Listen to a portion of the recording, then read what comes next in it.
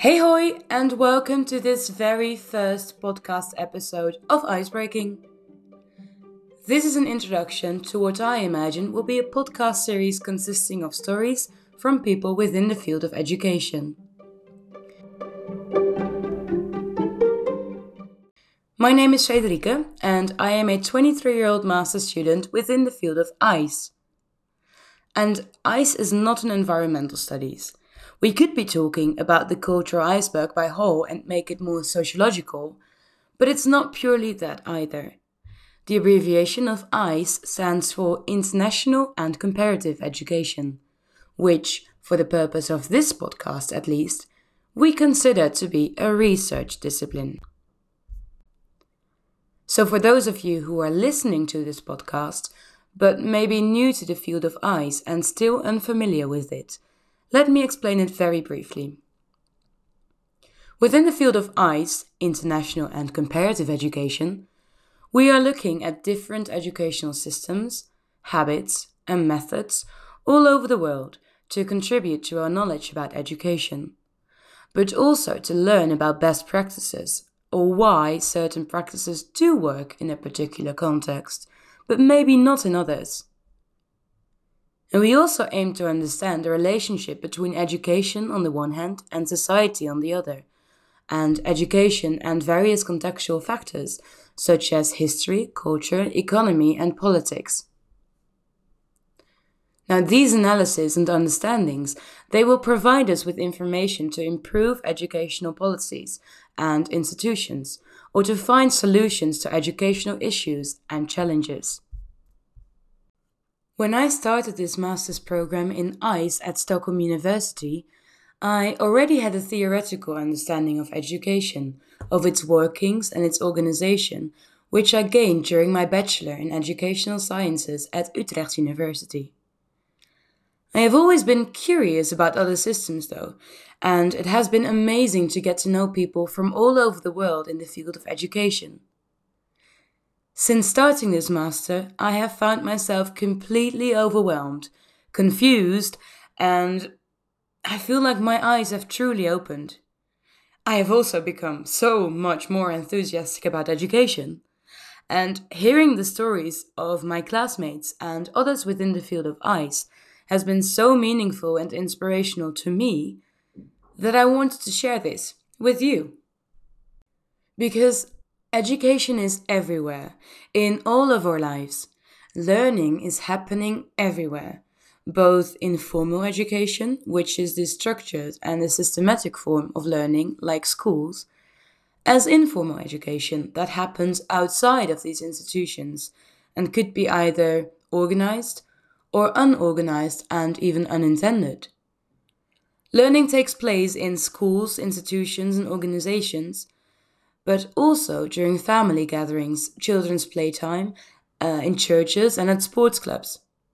In fact, listening to this podcast is a form of education. I have to say, I am quite nervous about this project. I have been thinking about doing this podcast for over more than a year right now, and I think I finally have found enough courage to actually do it.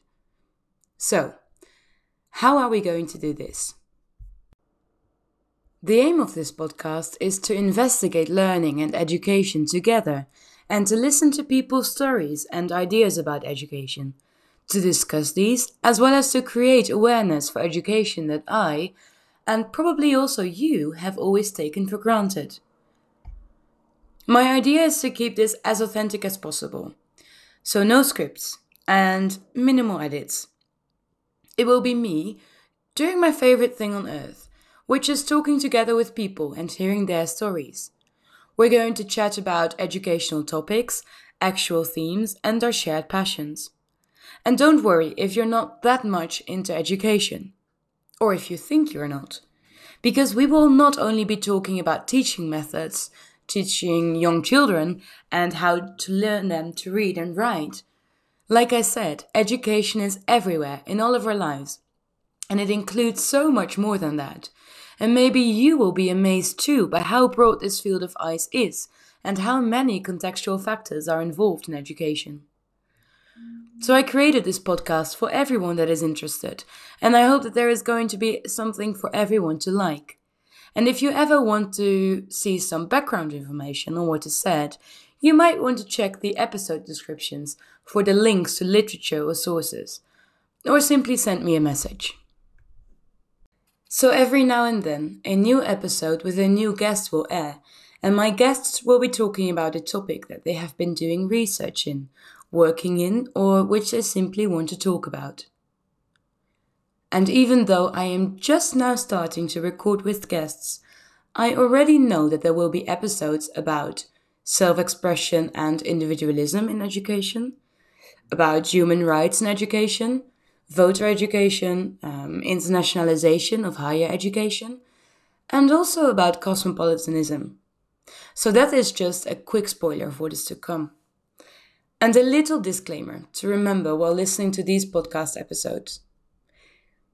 We are professionals and students, and we are critically educated in this field, but still hold our own perspectives and beliefs, which may belong to a, let's say, dominant discourse.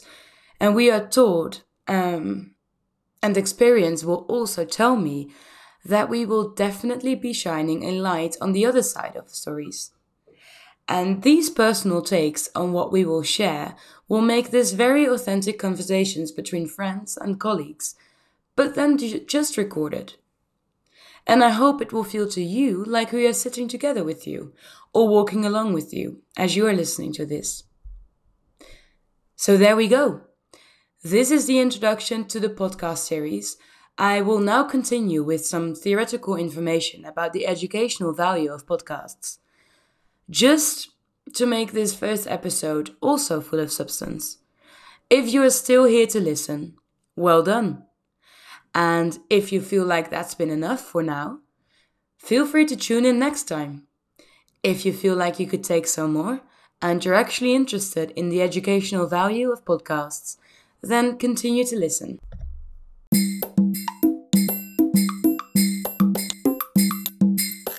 So if you're still here, and if you still enjoy this, and also still able to pay attention, then congratulations, because according to research into educational podcasts, students prefer podcasts of 5 to 10 minutes long. And for those of you who are listening to more podcasts and regularly scroll through any platform, you might know that most episodes exceed these 5 to 10 minutes greatly. Although this podcast might be a little different than the ones that you normally listen to for entertainment, or than the ones that are used to supplement classes. So, within the literature about the use of podcasts in education, different designs of educational podcasts are distincted. And I have to be honest, I will get a script in right now because I don't remember all of these out of the top of my head, but I will talk through a few with you. So firstly, the supplement. If a teacher is using a podcast as a supplement, the podcast often includes a review of a given class, or it can be used as a preparation for another class. But you can also integrate a podcast in a substitutional way, which would basically be using a recording of the lecture or the in-class content. And then you also have an integrated design. This is in which a unique content is provided as a sort of bonus material to the class. And this last design is used less than the two before that though, so there are a lot of possibilities to explore here. We would call the use of any form of podcast in education a form of blended learning, in which you mix several forms of learning, and in this case it would be probably traditional classroom learning with podcasts. A fourth design discussed in research is identified as the creative use of podcasts. Then it would be students who are creating their own podcast, and in this way they construct their own knowledge rather than receiving it. I actually did that for one of my classes in my bachelor's degree. Together with two fellow students, I created a podcast about criminal leadership. And it is definitely a very interesting way to deal with the learning material. However, I probably spent more time editing the podcasts than actually doing research. And see, that is also something. If you want to use podcasts in an integrative method, as a teacher, it will likely cost more time and effort to create them. There are plenty of instructions and tips and recommendations to be found online though. So if you are a teacher and you might want to give this a try, check the articles which I will refer to in the description box of this podcast. Anyway, if it is going to cost you more time and effort, then there should at least be some advantages to it, right? So the main advantage that I could find about podcasts is a very practical one, namely the availability. You can listen to a podcast anywhere, at any time. And so they are very good for blended and distance learning. But besides that, I found an article by you that really sparked my interest. It looked at the advantages of using podcasts in K-12 education, which stands for from kindergarten to 12th grade, more or less primary school to higher education. And in his research, Yu spoke about advantages of audio learning, because listening is instinctual. It is not like reading and writing, which we learn at some age. Children, and people in general, are sort of hardwired with this skill, and thus it might be a more natural way to learn information. Now, if we want to get more technical, I would want to give a critical note to this and say that a dual form of learning in this case would work even better. And that would be according to the dual coding theory. So you are listening to this podcast, and I hope that you can save at least some of this information in your brain. But if you were listening and also seeing a visual representation of what I am saying, it would be even more effective. Dual coding theory explains that it would be more effective to have both a verbal and a visual representation. However, and here we get really into the field of educational sciences, having multiple representations also increases the cognitive load. I think I need to stop there, because if I start talking about cognitive load, then this podcast will be way too long, and you won't remember a thing, because the cognitive load will be way too high. So that is for another time, maybe. And we can go back to the advantages, because it is the availability and also the way of learning that the literature identified as advantages. But there are also a few concerns within academic literature and from empirical studies, however.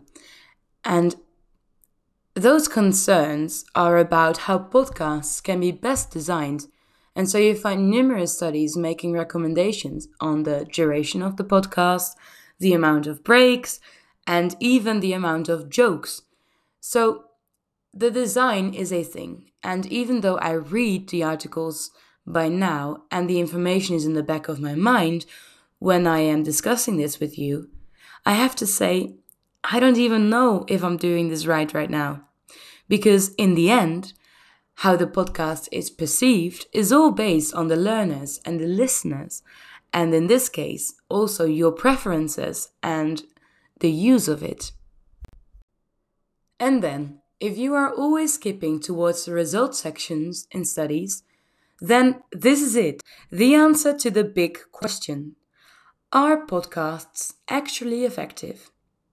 And spoiler alert for those who are new in academic literature, familiar talk for those who are not. As usual, it is not a simple yes or no answer. To start, we should again make a little distinction.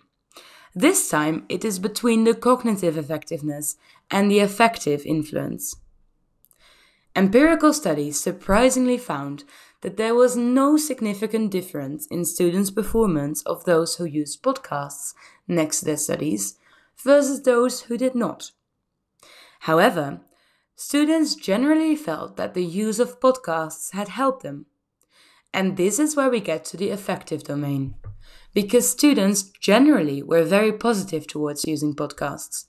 They felt they had more opportunities to interact with the curriculum, and they could do so in their own time. And thus, in the end, they felt that they had learned more. So if it comes to perceived learning, yes, podcasts are effective. And I hope that you feel like you have learned something today too. I got maybe a little carried away in the theoretical background, but I am an educational scientist after all. And so, I actually combined the research that I found in a little literature review. A background article, basically, that includes mostly what I talked about today, but also some additional information. And if you would be interested in even more than this actual episode, then please be my guest and ask me about the article. For now, I would say enough cognitive load and enough of my voice, and this podcast is also way longer than 10 minutes. So let's stop it here. Thank you so much for listening to this very first episode. I hope there's going to be many more to come, and I cannot wait for you to be back for the next episode with my first guest. Spoiler alert, it is going to be a very good one. And I also cannot wait to continue this podcast and to explore education together. I hope it's gonna be ice-breaking, basically. And that pun was not planned. This is unscripted, remember? So let's break the ice. I am serious. We are gonna explore education and we're gonna learn so much together. And that's it for today. See you next time. Bye.